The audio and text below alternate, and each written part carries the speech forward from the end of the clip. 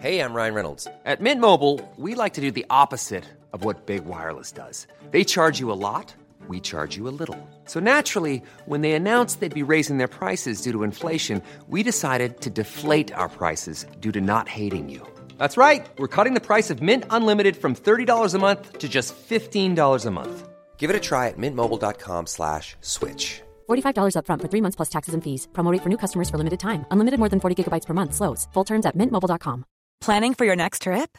Elevate your travel style with Quince. Quince has all the jet-setting essentials you'll want for your next getaway, like European linen, premium luggage options, buttery soft Italian leather bags, and so much more. And is all priced at 50 to 80% less than similar brands. Plus, Quince only works with factories that use safe and ethical manufacturing practices. Pack your bags with high-quality essentials you'll be wearing for vacations to come with Quince. Go to quince.com/pack for free shipping and 365-day returns. Today's episode has been sponsored by J. McLaughlin. J. McLaughlin is a timeless lifestyle brand with incredible style and a spirit of connection. I am obsessed with J. McLaughlin and have been so honored that they are sponsoring my Zibbyverse tour. It just so happens that the tour goes to so many communities and areas of the country that have J. McLaughlin stores. And I love that the brand is philanthropic through J. McLaughlin's local and loyal programming. Host store events to give back to organizations that are meaningful to J. McLaughlin's local communities. I also love the fact that the clothes are just so chic. They make me feel polished and modern, and the best part is that most of the line comes in fabrics that don't wrinkle. I especially love the dresses, the cashmere sweaters, the other sweaters. You'll see them all over my Instagram. I typically tag at J. McLaughlin, and so you can check it out. It is absolutely one of my favorite brands, and I am over the moon excited to be working with them. In fact, I want to share the love with all of you. J. McLaughlin is giving 20% off new customers and listeners of my podcast with special code ZIBBY20, capital ZIBBY 20. That's 20% off for new customers and listeners of the podcast with special code capital Z ZIBBY20. Take advantage of it today. My favorites are this white, open, long cashmere sweater that I've been wearing on every flight that I've taken on this tour. I have a blue with light blue horizontal striped sweater, several dresses I even wore on Good Morning America. Check it out, J. McLaughlin. Thanks so much.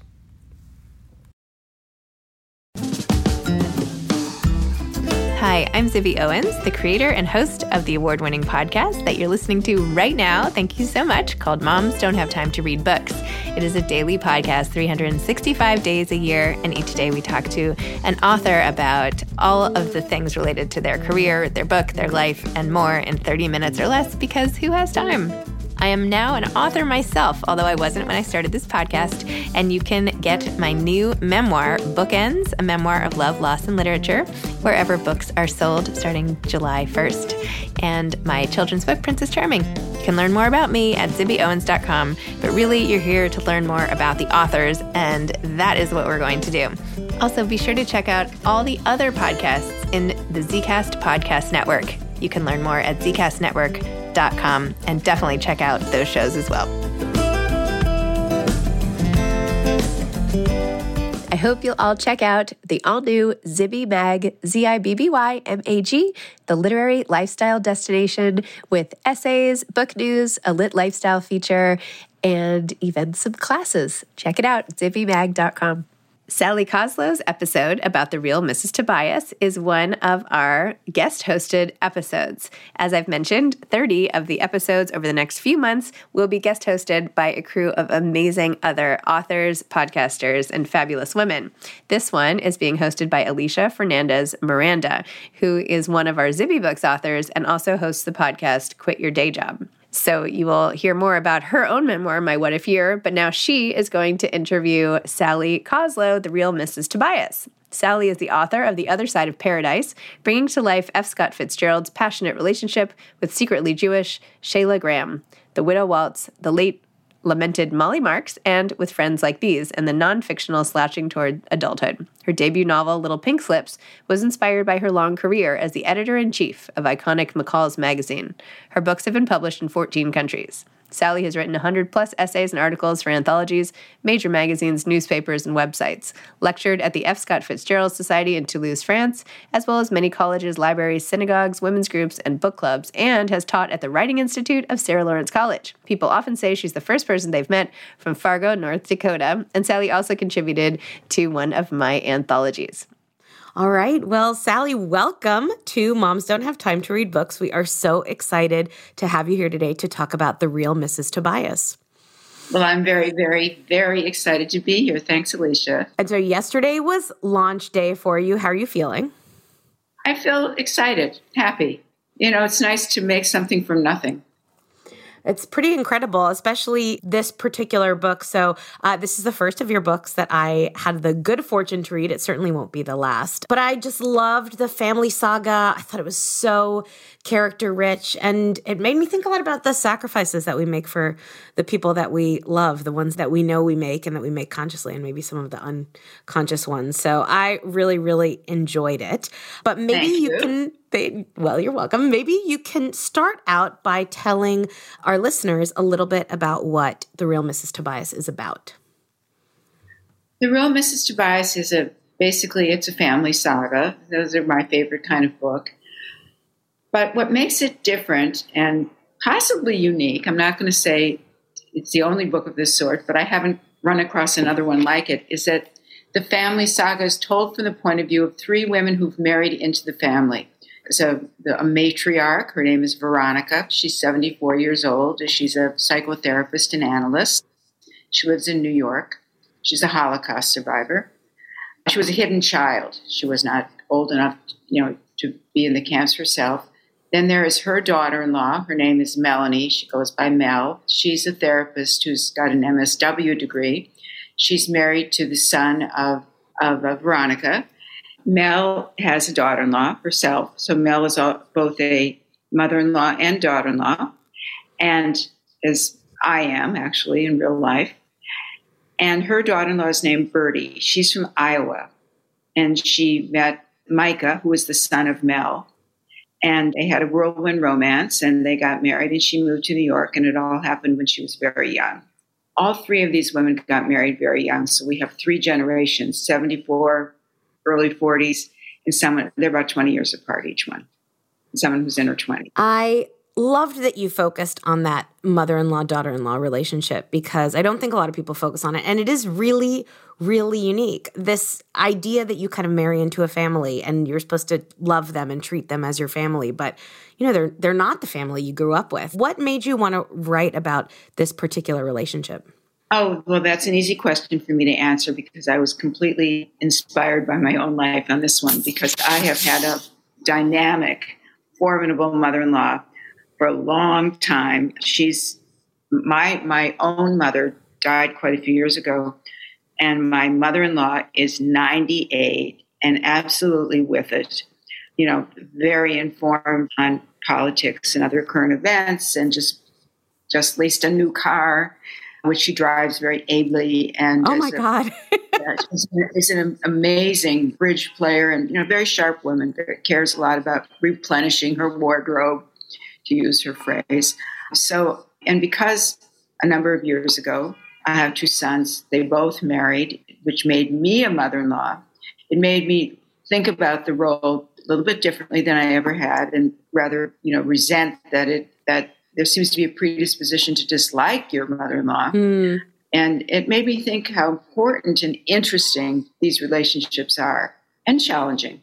So because I like family sagas a great deal, and every book I've written, except possibly the first, has been about bonds between people, I decided that I would explore this one. And that's why. That's so cool. Have your daughters-in-law and mother-in-law read this book? Yes, all three have read it. My mother-in-law said she cried when she read the author's note, because that gave a little bit of the background that I told you, and that she enjoyed the book and liked the book. And if she had more comments to it, she wasn't going to share them with me. And and one of my two daughters-in-law read and said she just loved it.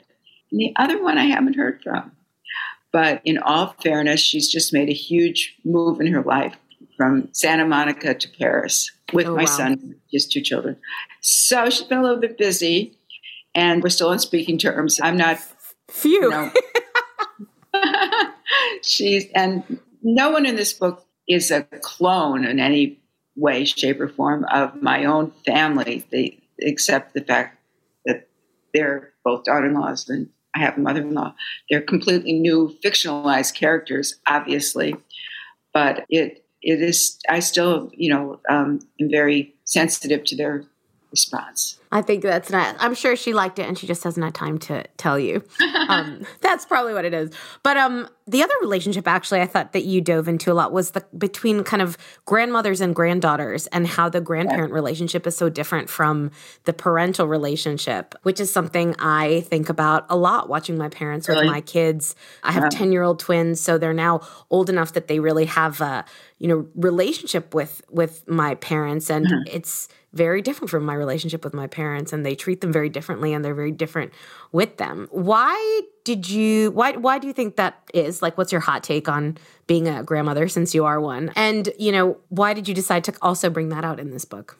Well, first of all, my favorite character in the book, even though she's a minor character, is the grandmother from Iowa, who's the kind of woman who keeps jumper cables, and when sews her own clothes, and is she's like so capable, like a capable woman. Totally. I love that woman, and had a good sense of humor also.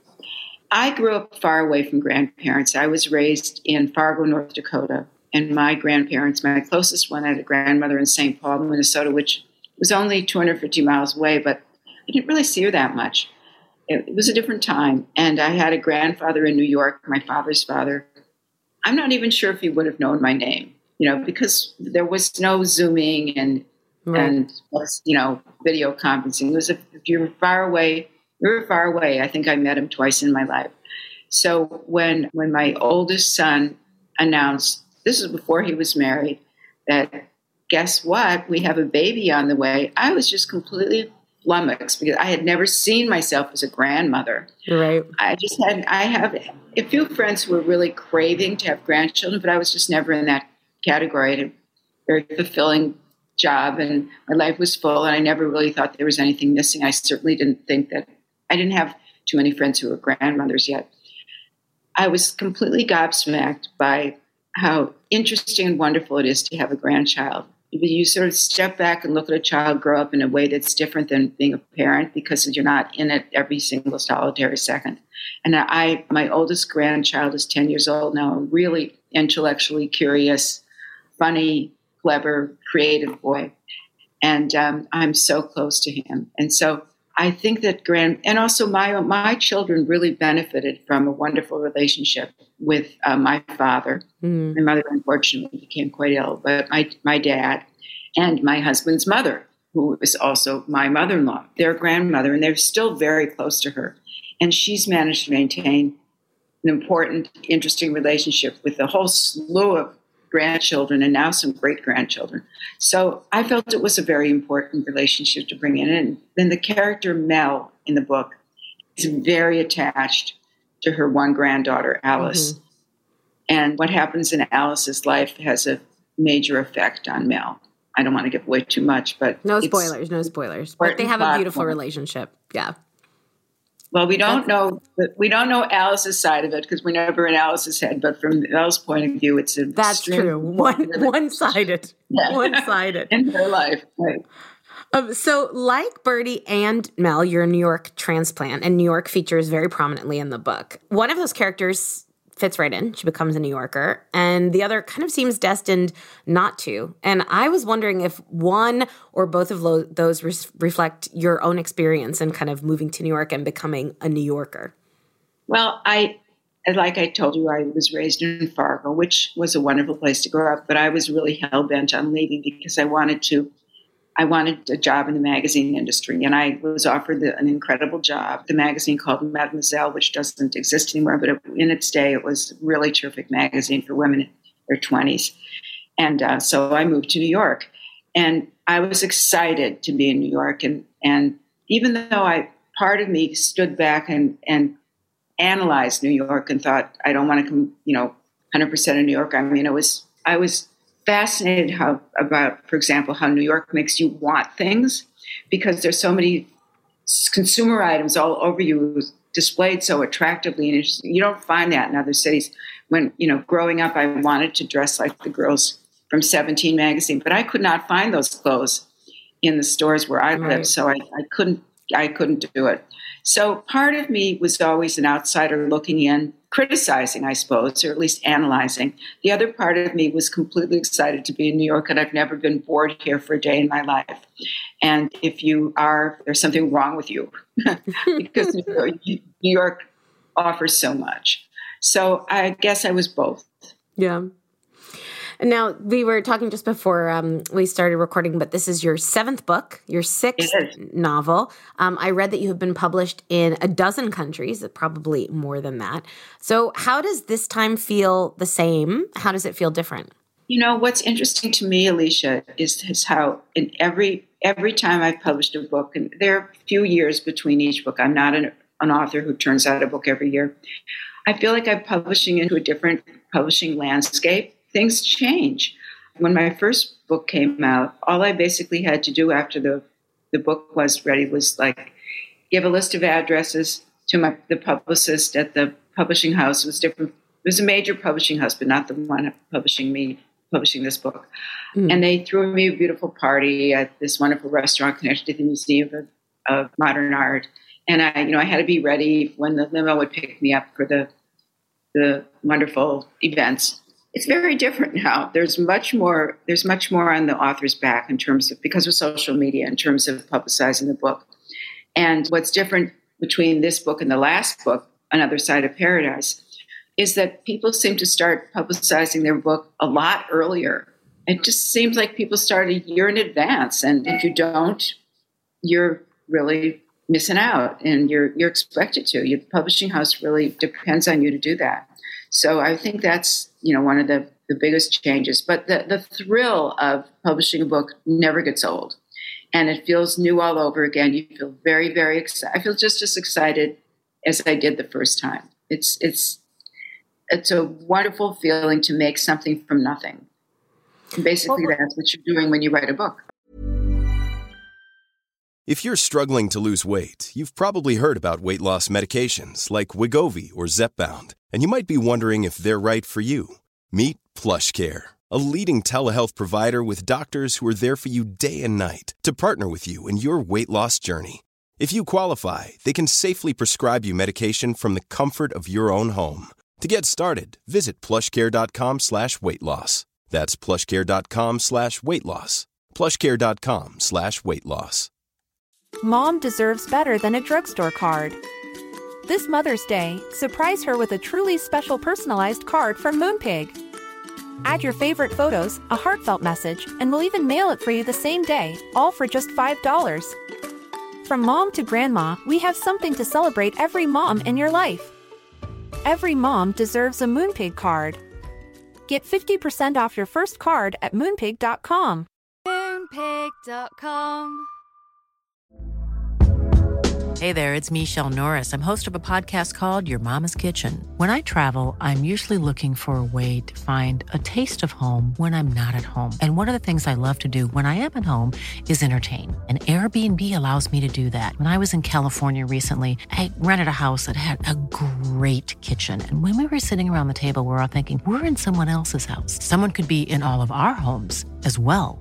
If you have a home, but you're not always at home, you have an Airbnb. Your home might be worth more than you think. Find out how much at airbnb.com/host.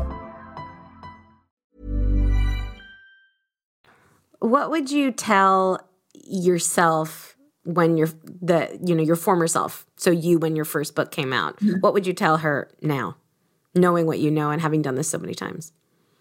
I would say you might like this more than you think, because I wrote a book kind of to fill my time when I was looking for a job. I had been an editor-in-chief of a major magazine, and then another major magazine, but then a startup magazine, and the startup magazine crashed, because most startup magazines do, basically. And magazines had already started to fade away a little bit. I mean, it was published by a major company, and and also the Disney Company. It was a magazine that extended the brand of Lifetime Television, which was, it's very popular now, but it was even more popular and unusual back then.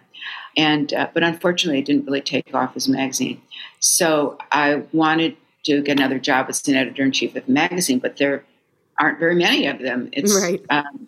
There's only one editor-in-chief at the top of each masthead. So I joined a writing workshop, which my friends thought was nuts because I'd been writing my whole life. I was the editor of a magazine, but I had never written fiction, never. And the leader of the group, the writing workshop, encouraged me, and so did the other colleague writers in the group. And it just turned out to be something that I enjoyed and thought, this plays to my strength more than being an editor of a magazine, even though it's very different. When you're the editor of a magazine, you have about 85 tasks to complete each day, and then you take a ton of work home at night. It's very lonely to be an author. I'm lucky enough to live in New York where I can meet other authors and their friends for lunch or a glass of wine or something, but it's basically you sitting in front of your laptop. But I realized how much I liked it. And at that time, when looking for a job, the jobs were either in places to me that felt undesirable, I didn't really want to commute to a job in Milwaukee, for example. Right. Not that it's an undesirable place, just that it's really far away from me. Pretty far from New York. Uh-huh. Yeah, I have a husband and who I love and like to be with. But also, I didn't want to head up a celebrity magazine, and they were very much the thing about 15 years ago. And I just felt like I had worked too hard to do some fairly serious journalism to edit a magazine that was worshiping the Kardashians. Just wasn't me. So after the book came out and it sold in an auction right away, I started writing another one. And that book became a bestseller in Europe. So it was exciting. And after that, I just kind of stuck with it. And by that time, it was the writing was on the wall that magazines were on their way out, which is sad. You made a good move. You made a good move. And what is your process like? So now that you have done this several times, you must kind of have the same things that you do each time. What is your writing process like when you start on a new fiction project? Well, all my books are very character driven. So I always think of the characters first. And, the basic concept. I mean, one book was about 4 friends, and one book was about a woman who was dead, and she told a point. It's called The Late Lamented Molly Marks, and she tells it's a double timeline. Part of it's when she's alive, and part of it's when she's no longer alive, and she has this way of looking back on her life from a place, not heaven, I call it the duration. So I start with an idea and characters, and then part of me, and I think this is the magazine editor in me, I always have a working title in mind. That helps me focus. And then the more I develop the characters and the more they start feeling like real people to me, the more I understand what they're going to do next. I am not an author who outlines everything. I admire people tremendously who can do that. I can't do that. My characters have to start telling me what's going to happen next.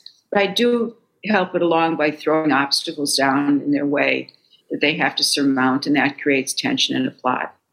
And somehow or other, it all works out.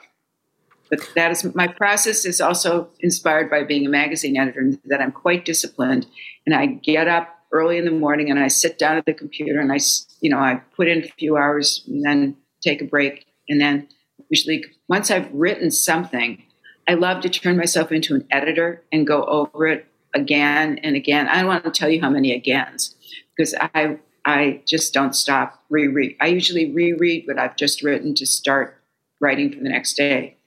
So I bet your editors love you. They must get something very polished by the time it comes to their desk. Oh, yeah, but it might have the word astonishing 25 times. You get hung up on words. So, and I also keep trying to raise the bar on myself to try to improve the actual writing. And I've tried slightly different kinds of books, because one book was nonfiction and one book was a historical novel. So I keep trying to challenge myself. But basically what it comes down to is a lot of sitting in front of a laptop. Yep. I have found that as well, just in different places. I try to always change where I'm sitting so I don't get bored. But a lot, the working montage would be just like a lot of typing in front of a screen. Well, I have to say, I don't change the place I'm sitting. And often when my husband comes home at the end of the day, he'll say, "You're in the exact same place where you were when I left you at 8:30 in the morning." Okay, legitimate question. Do you like get up and get dressed to write, or do you write in your pajamas? Personal question. Yeah, no, I've been known to, not change out of my nightgown until maybe, 45 minutes after I've had my coffee and breakfast, and I kind of eat my breakfast in front of my computer. But that's not all writing time, my email and do Wordle and, things one does to warm up.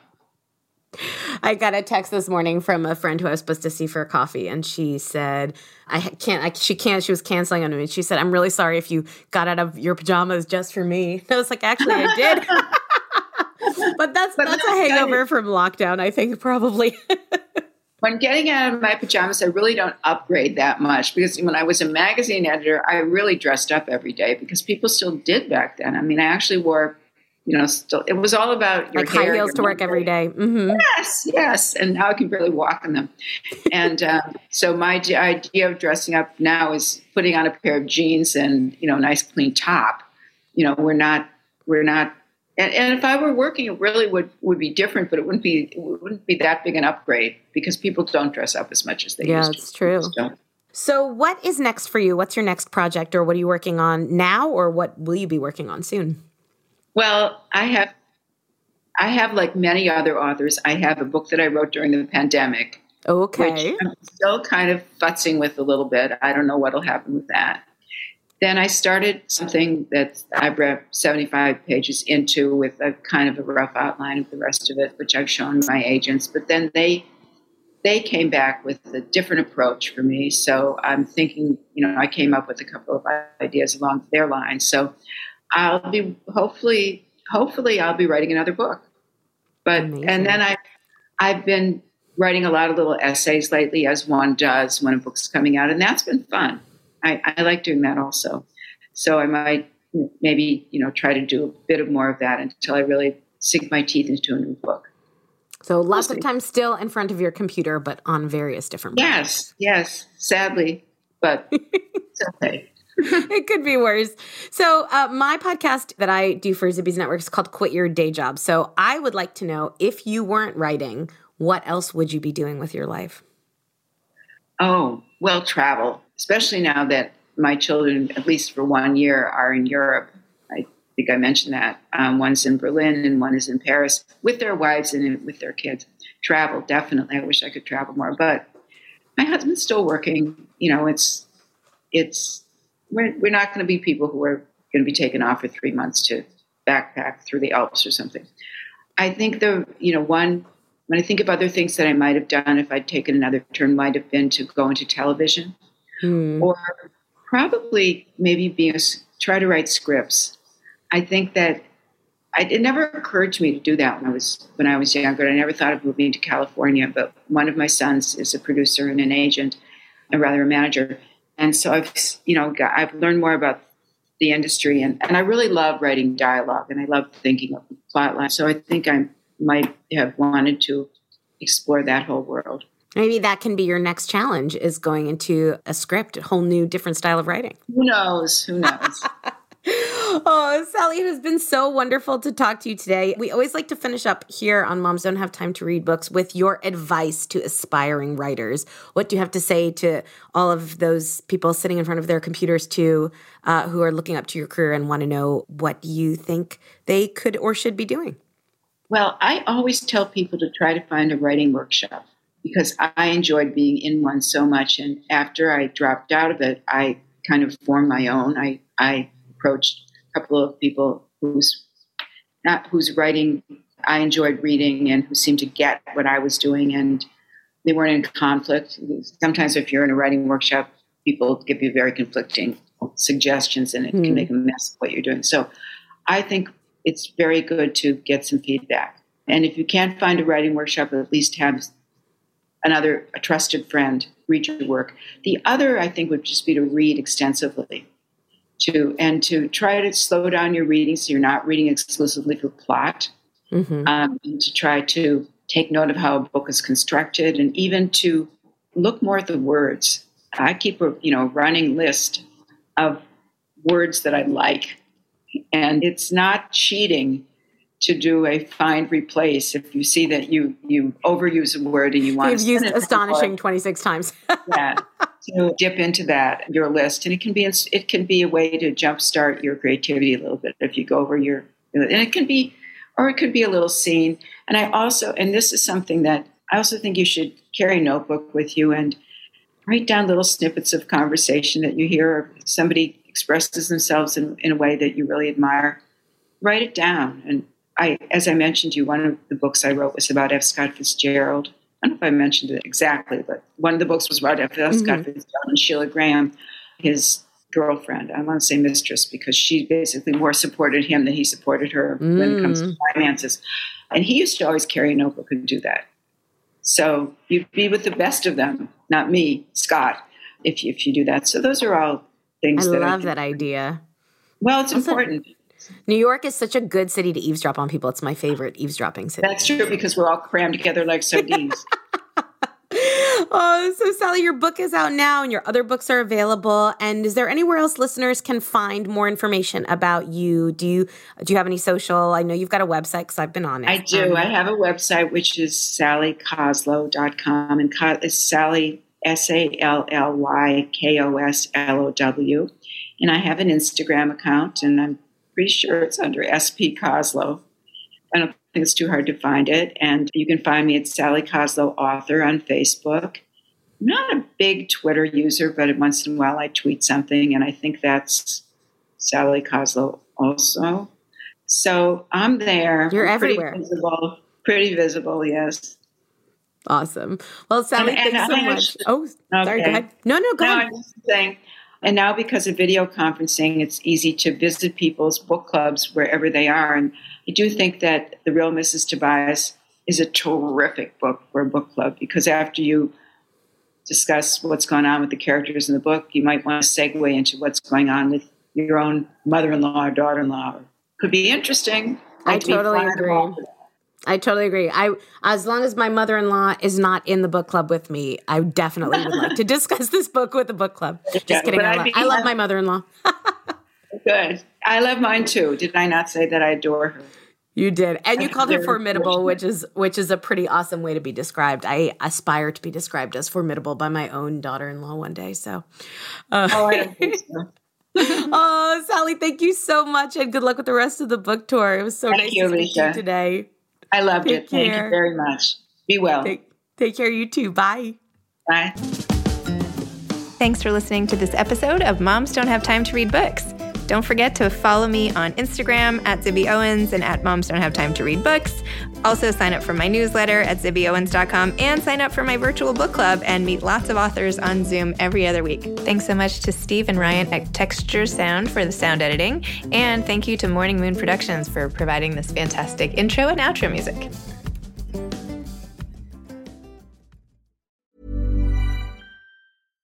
Mom deserves better than a drugstore card.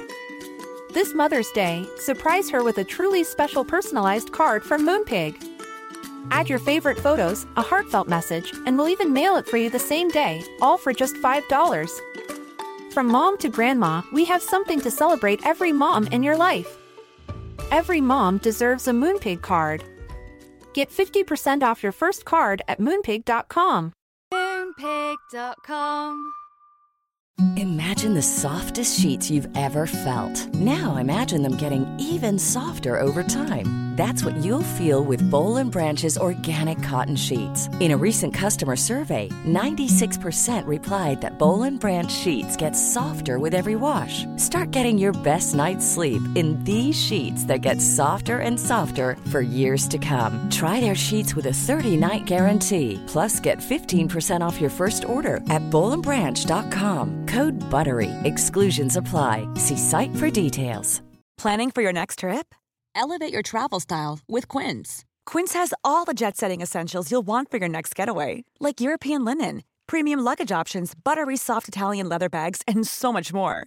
And is all priced at 50 to 80% less than similar brands.